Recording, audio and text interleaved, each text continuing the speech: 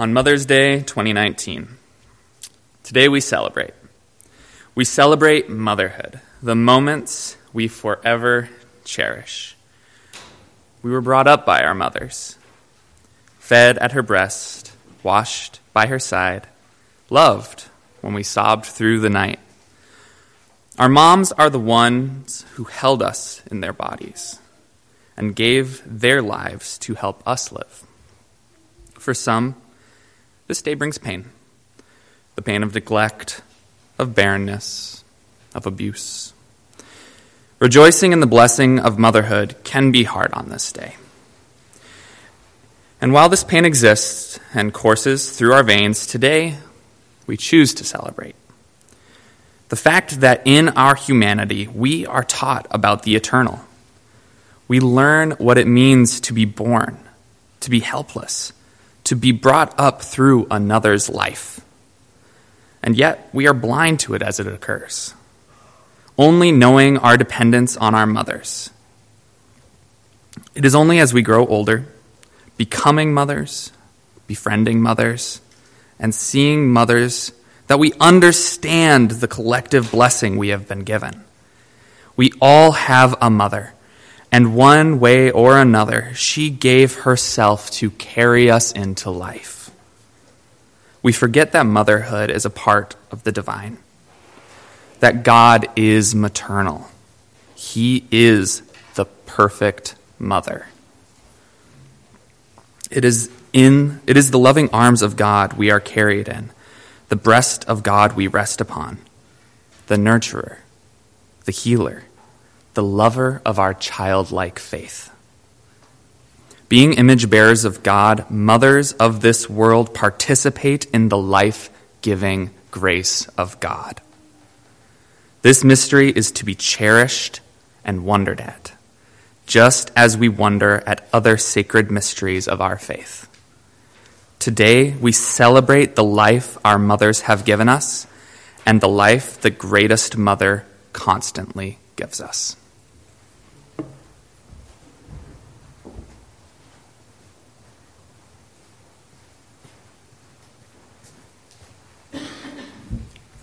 What's up, fam? Today's scripture comes from 1 Corinthians 11, 23 through 32.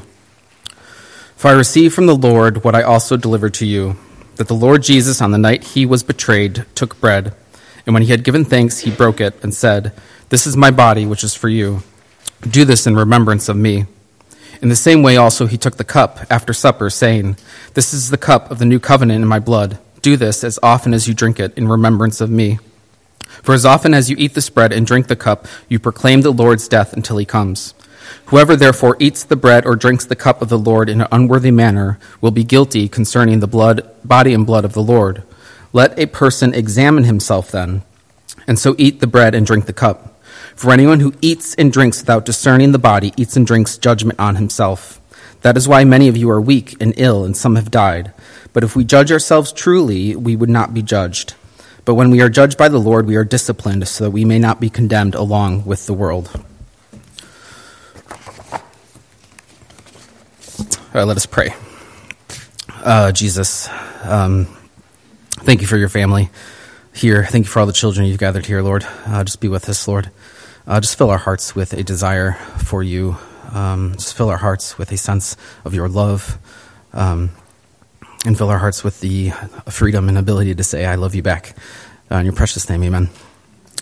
So, before we continue, well, David kind of topped whatever I'm going to say, but happy Mother's Day, moms. The Christian family really needs you. But really, the Christian family really needs each other. Like, we need each other in each and every season of life. And today is Mother's Day. But just because it is Mother's Day doesn't mean that we don't need the rest of you.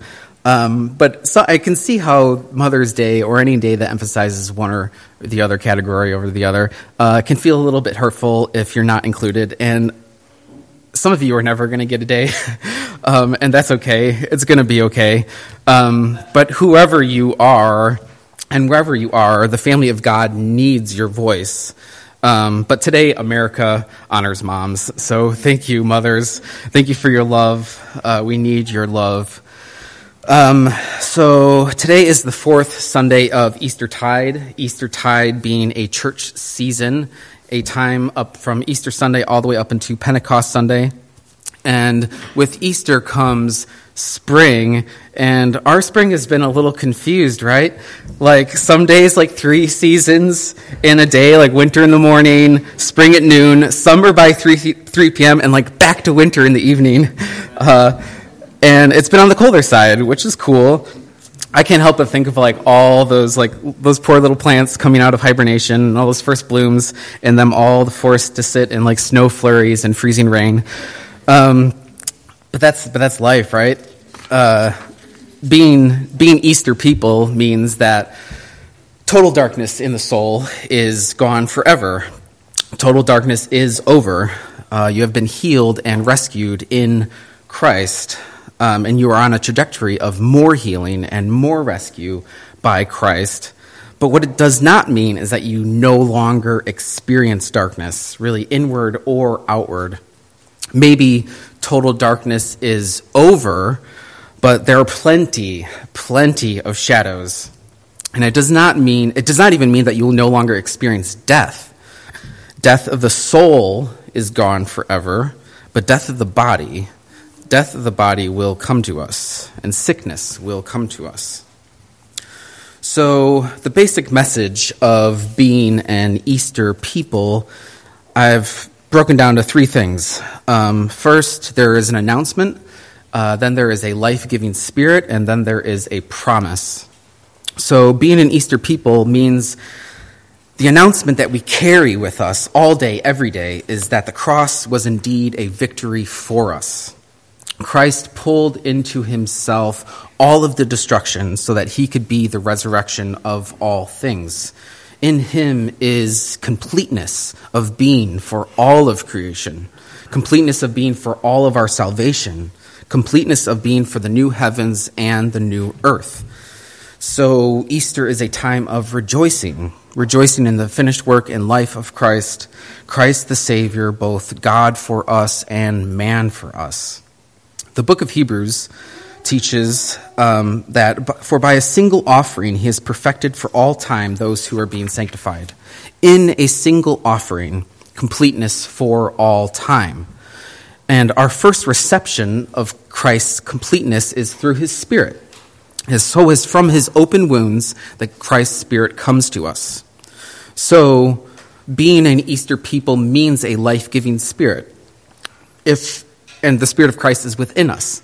So if you think back to that verse from Hebrews, for by a single offering he's perfected for all time those who are being sanctified. If we have perfected for all time over here as the completeness of Christ for us, we have the life-giving Spirit makes the connection for those who are being sanctified. So those meaning all who are united to Christ through faith, through the resurrecting power of the Holy Spirit. So we are, whatever the season, Easter people, all day and every day, because our spiritual life of faith is resurrection power within us. And resurrection power from the God-man that unites us to the God-man, Jesus Christ. And finally, being an Easter people means being a people of promise. Death comes again, and our bodies fail. But the resurrection of Christ was God's first display and his guarantee of promise to clothe our souls again with the body and blood of Christ. It is a new humanity in Christ, a new eternal humanity in Christ. Really true human flesh and blood. We totally forget that. We don't think that it's there in the scriptures, but it's totally there. And the promise is that each and every one of you will be able to look at your own hands and your own feet and call it the body and blood of Christ. It is not just mystical and spiritual. We have a spiritual sense that we can say that now, but really, we will one day take on a participation of an eternal physical flesh that is the flesh of Christ. So, we are at the beginning of a new sermon series titled The Art of Receiving, in which we will begin to focus on the healing that is Christ, the healing Christ does for us, and how Christ heals us, and how Christians can just begin to participate in that healing. One of my favorite verses on healing comes from the Old Testament in Malachi. But for you who fear my name, the Son of Righteousness shall rise with healing in its wings. You shall go out leaping like calves from the stall. So union with Christ, relationship with Christ, sort of at this moment, not yet physical, but transports us now into this spiritual, mystical realm. It is a realm that has room for all of us and every single bit of us. It is for the dead parts of us, the half-dead parts of us, the all of us. And this realm is Christ for you and with you. It is eternal and timeless, but also temporal and time-filled. This realm is vast fields of grace. And this realm, each of us stand in our own 2 feet in a purifying and healing landscape. So this sermon series is asking the questions like, so where would you like to go? I am here where I am because that is where I am. So how do I grow? How do I change? What is getting more of Jesus? Well, as a reminder, as we talk about the sacraments and spiritual disciplines, it is important to remember that some of what we are talking about is simply already and always happening. And what is being asked of you is to stop ignoring what is happening, or stop fighting what is happening, stop running from what is happening, and just participate in the divine life that is inside you. Like worship, faith, repentance, prayer. And then some of what we're talking about is intrinsically purifying and offered to us freely, like baptism, the confession, the Lord's Supper. And then some of what we're talking about is just tools, like tools to learn dependence on Christ, like solitude, study, fasting. For anyone who has been around, I'm sure, well, maybe I'm not sure. I'm sure some of you have noticed a pretty significant shift in the way your pastors are talking about the grace of Christ. But it is certainly not the case that we take back what has been said of the grace of Christ, but our understandings of grace are growing and taking on new dimensions. Grace is an abstract that we often fill with our own meaning, but our understanding of grace must always keep surrendering itself to the person of grace. And the person of grace, Jesus Christ, who goes where he pleases and does what he wants. So one of the main areas in which we have matured in knowing, in growing in knowledge of grace, is that grace forms the soul, and grace gives direction. If each of us indeed are standing on our own 2 feet in a purifying, healing, mystical landscape, then what am I supposed to do? Our conceptions of grace often excluded direction from having a role in our freedom. But what we have experienced both pastorally and even organizationally is that no direction can be just as burdensome as too much direction. So this whole series that explores the sacraments and the spiritual disciplines are all attempts at finding that balance in our hearts and our minds regarding the directions available for the spiritual life and directions available for the spiritual community. So, some of this gets pretty complicated here because I see in myself that if I start saying new thoughts for the first time, they get really, really dense, and it takes me a couple sermons down the road to unpack them, and then so bear with me. I think I can safely say that for most of us as evangelical Protestants, much of our spiritual discipline has simply been the self-discipline of faith. That is where we live and breathe. That is like the water around us. We can't even see it. And the reason for this Protestant emphasis is that there's this deep inner self-sufficiency in our faith. Now, you may have never heard of it that way, like a deep inner self-sufficiency, but it colors really all of our assumptions as Protestants and evangelicals. 1 John 5, it reads, "Everyone who believes that Jesus is the Christ has been born of God." And a few verses down, "Whoever believes in the Son of God has a testimony in himself." So yeah, there actually is a deep inner self-sufficiency in faith because it is Christ indwelling.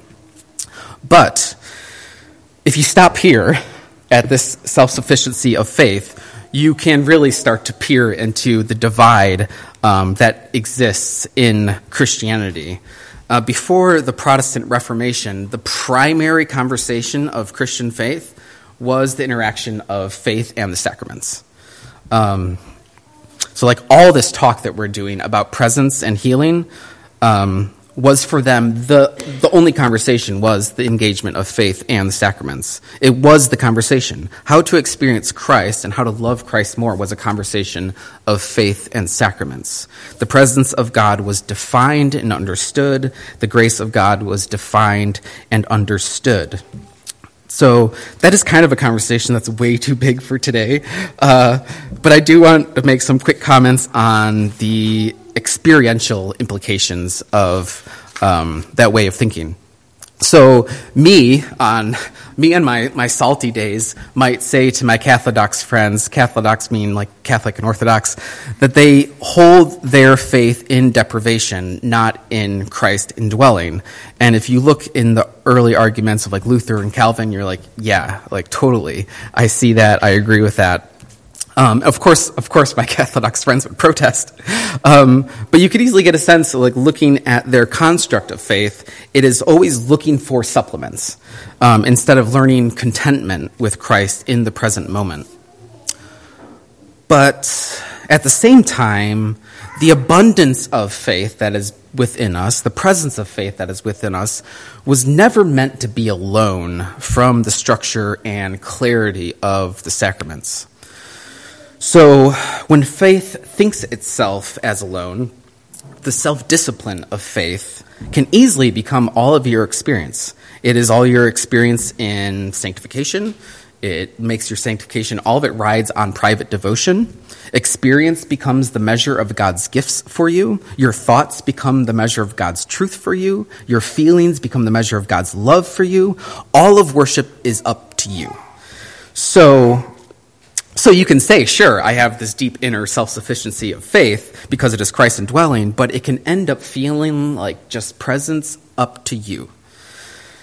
And you cannot do this alone. And alone is really not even an option. So you really are never doing this alone, but it can feel that way. And so at the Painted Door, like many in the Too Cool for School evangelical church in the last decade or so, we have found much comfort in the instruction of the ancient forms. And when I say ancient forms, I mean like the church calendar or liturgy or tradition in general or the regular practice of the sacraments. Many of us have experienced a grounding, a calming in our Christian walk. The ancient forms have offered connection to Christ and connection to each other without all the emphasis just resting on our individual will to just do faith. So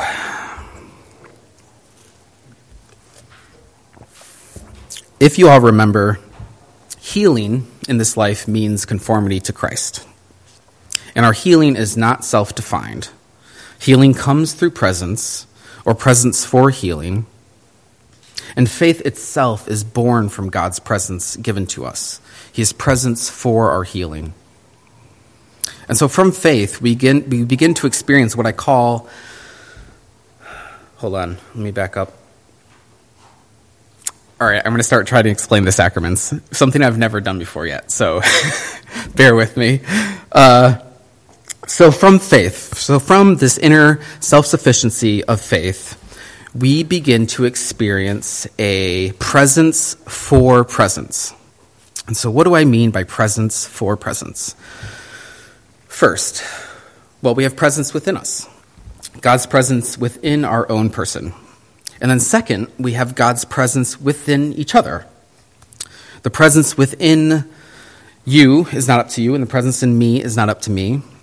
And this doesn't sound crazy yet to our evangelical Protestant ears. Even if we're not well acquainted with how I just said it, the engagement of presence at that level, one Christian to another, is not foreign at all to our imaginations.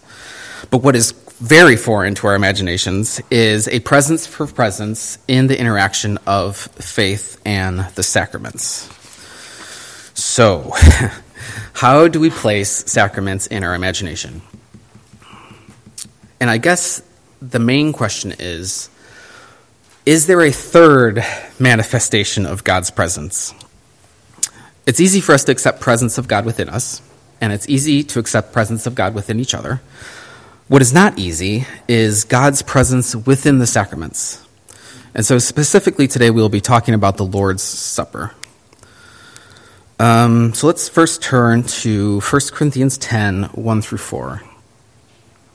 For I do not want for you to be unaware, brothers, that our fathers were all under the cloud, and all passed through the sea, and all were baptized into Moses in the cloud and in the sea, and all ate the same spiritual food, and all drank the same spiritual drink, for they drank from the spiritual rock that followed them, and the rock was Christ.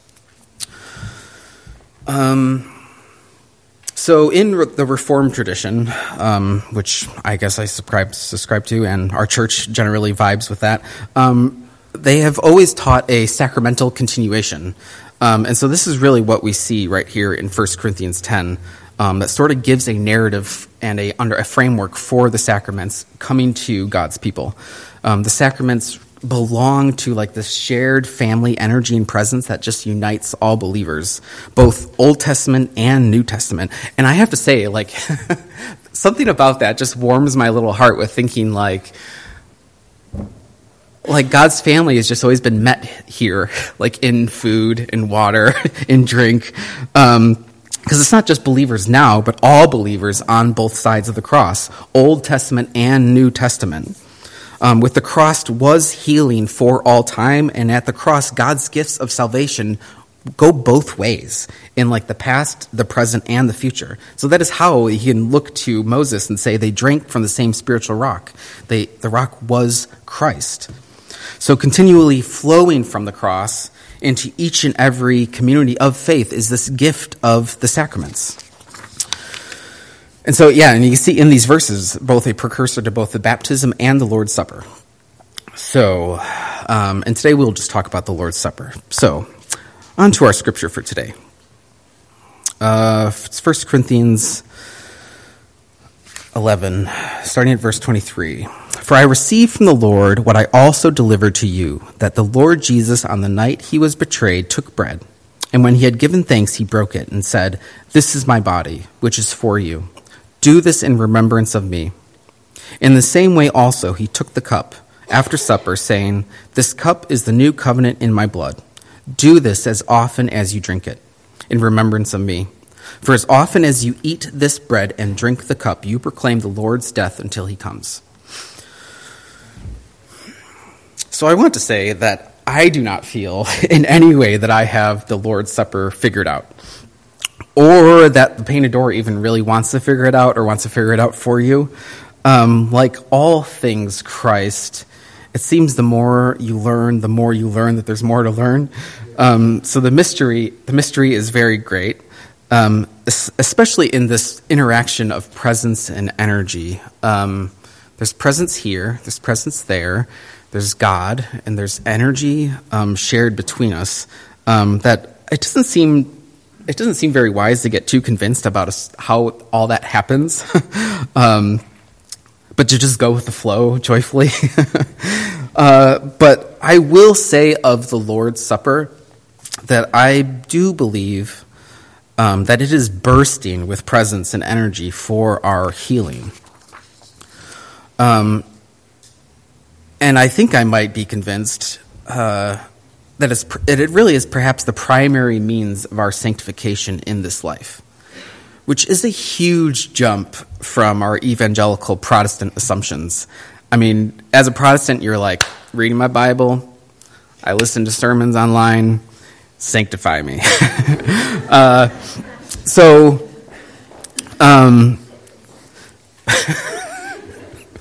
I say, so is there this third presence?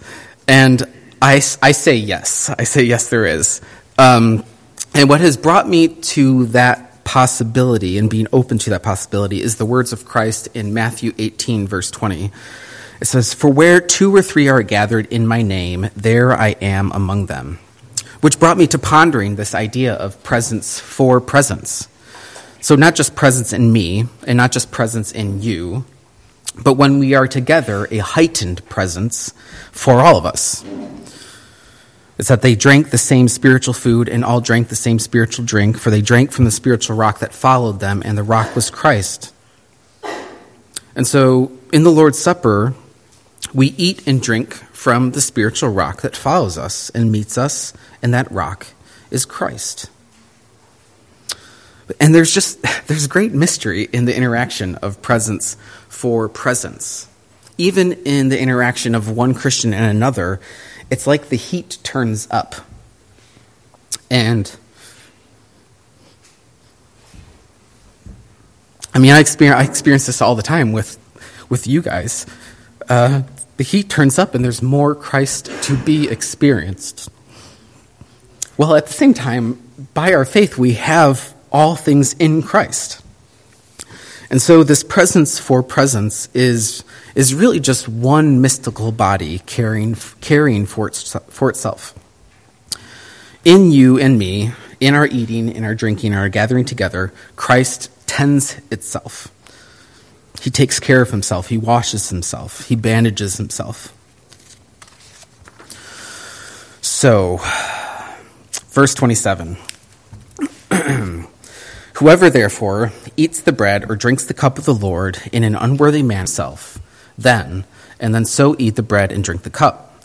For anyone who eats and drinks without discerning the body eats and drinks judgment on himself. That is why many of you are weak and ill, and some have died. But if we judge ourselves truly, we would not be judged. But when we are judged by the Lord, we are disciplined, so we may not be condemned along with the world. Well, that escalated quickly, am I right? So here we were having this fun esoteric talk on presence for presence, and now we run into some of the hardest and heaviest verses in the entire Bible. So let's take this slow. Verse 27. Whoever, therefore, eats the bread and drinks the cup of the Lord in an unworthy manner will be guilty concerning the body and blood of the Lord. First, let's look at the original circumstances Paul was rebuking. The Corinthian church was using the Lord's Supper to exclude one another, to divide one another, and to ignore one another. And this is really bad. But what I will say is, if you read this verse and you start freaking out about your own sins, I do think it's fair to say you can calm down. It's going to be all right. But there is some truth to our fear, though. Again, this is totally foreign to the evangelical imagination, but for most of church history, the Lord's Supper was central to the discipline in the church and of the church. It was commonplace that if someone was caught in great sin, it was asked for them to abstain from the Lord's Supper. This is a meal that connects the presence in me to the presence in you by the presence of Christ. And so if there's hate in you, or there's pride in you, and as you gather around the table with this hate and this pride, I think it's fair to say that you're playing with fire. Guilty concerning the body and blood of the Lord, meaning guilty concerning each other, meaning our sin towards each other adds rottenness to the meal. So verse 28 says, "Let a person examine himself then, and so eat of the bread and drink of the cup." And this recalls the words of Christ in the Sermon on the Mount. So if you are offering, it's in chapter 5, so if you are offering a gift at the altar and there remember that your brother has something against you, leave your gift there before the altar and go. First be reconciled to your brother, then come and offer your gift.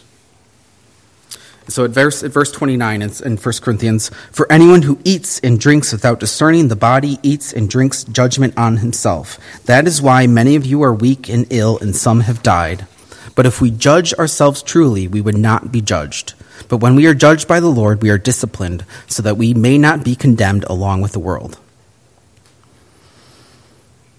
Again, quite foreign to our evangelical ears, but I can say for myself, how you engage with the Lord's Supper more often than not will be a marker to your soul, an indication of your health and unhealth. How you sit in the Lord's Supper will say more about you than perhaps anything else in your life, which I totally understand why that would be a hard sell to many of you that grew up in faith communities that did not practice it regularly. But if going back to the ancient forms, really all the sacraments and all the spiritual disciplines were built up to the Lord's Supper. It was and is the pinnacle of spiritual formation in a faith community. So examine yourselves. We see in the verse a direct connection to confession and then to the Lord's Supper. And what I say to that is, yes, confess your sins. But with some direction to that, I say confess your sins with compassion on yourselves. If you want to grow in the usefulness of the Lord's Supper in your spiritual walk, start with small acts of confession, like calling your mom today and saying sorry, or calling a friend and saying sorry, or start examining yourself with the help of others, like going to therapy or meeting with a pastor. Self-examination is scary, and it is prone to shame, so don't do it alone. And yes, we did just read, that is why many of you are weak and ill, and some have died. But if we judged ourselves truly, we would not be judged. But when we are judged by the Lord, we are disciplined, so that we may not be condemned along with the world. So is it healing? Is it sanctification? Is it discipline? Or is it judgment?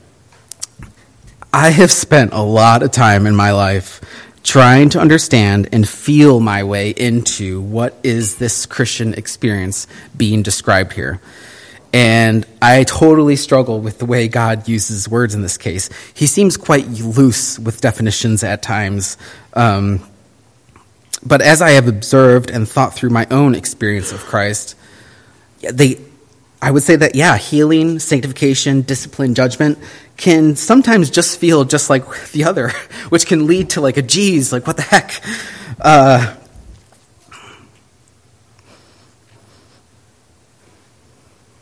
So is it healing? Is it sanctification? Is it discipline? Or is it judgment? And to that I say,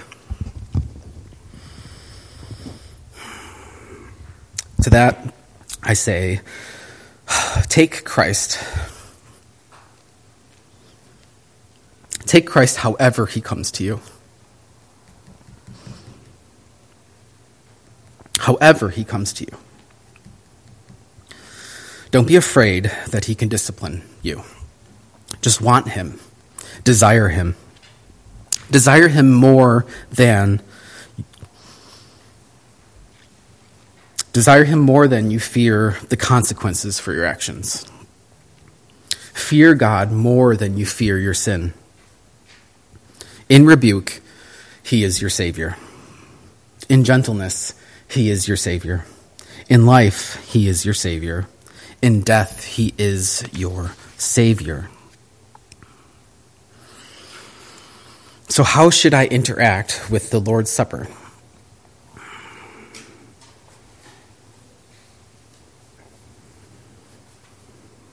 Come hungry.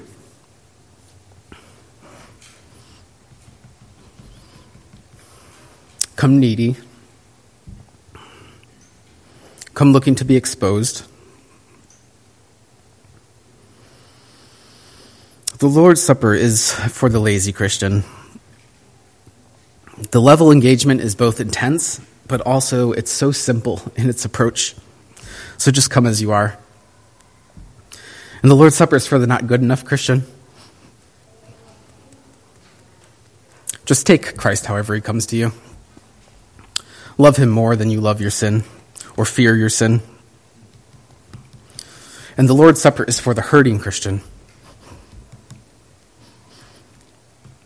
I can't say how much I've loved the Lord's Supper in allowing me to hold my open wounds in front of his open wounds.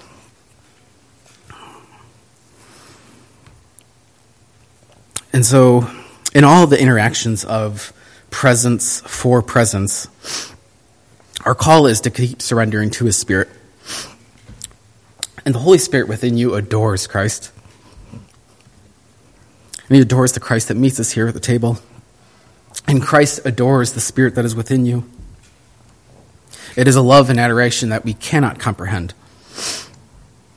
And the Lord's Supper gives us a tangible and bodily experience within that eternal adoration. Coming to the Lord's table places yourself in between this eternal adoration. So living in the Spirit is living on Christ. So you just feed the Spirit Christ, and the Spirit will feed you Christ. For me, the sacraments and the spiritual disciplines of the faith and life with Christ have really become the most alive and most invigorating after I became convinced of the completeness of Christ for me and God's unconditional love for me. I mean, before love convinces a sinner, participation just feels like almost completely powerless. It's like poking a dead animal with a stick, which I've done lots of times. And what God's love is asking is love asks to go to the bottom of yourself and to sit with you there. And from there are really only two questions for the soul. Do I believe God's love for me? And then do I love God? So, when you come to the Lord's Supper today, come with those two questions burning in your heart. Do I believe God's love for me? Do I love God? And remember, a little experience of Christ is everything promised from Christ. God has given all of us different degrees of faith and different appointments for healing. And in all of this, there is this miraculous simplicity to all your interactions with Christ. He's just with you. He is with you. Do not let that simplicity get lost on you. He is with you. So in closing, the author and theologian N.T. Wright wrote, when Jesus wanted to explain to his disciples what his death was all about, he didn't give them a theory. He just gave them a meal. So our moms are right. You are what you eat. Let's pray. Heavenly Father, send us Jesus, Lord, through your Holy Spirit. Meet us together. Meet us in our own hearts. Meet us in the hearts of others. And meet us at your table, Lord Jesus. Feed our faith, Lord God. Raise us up. Heal our wounds. Thank you for all your children gathered here. In your precious name, amen.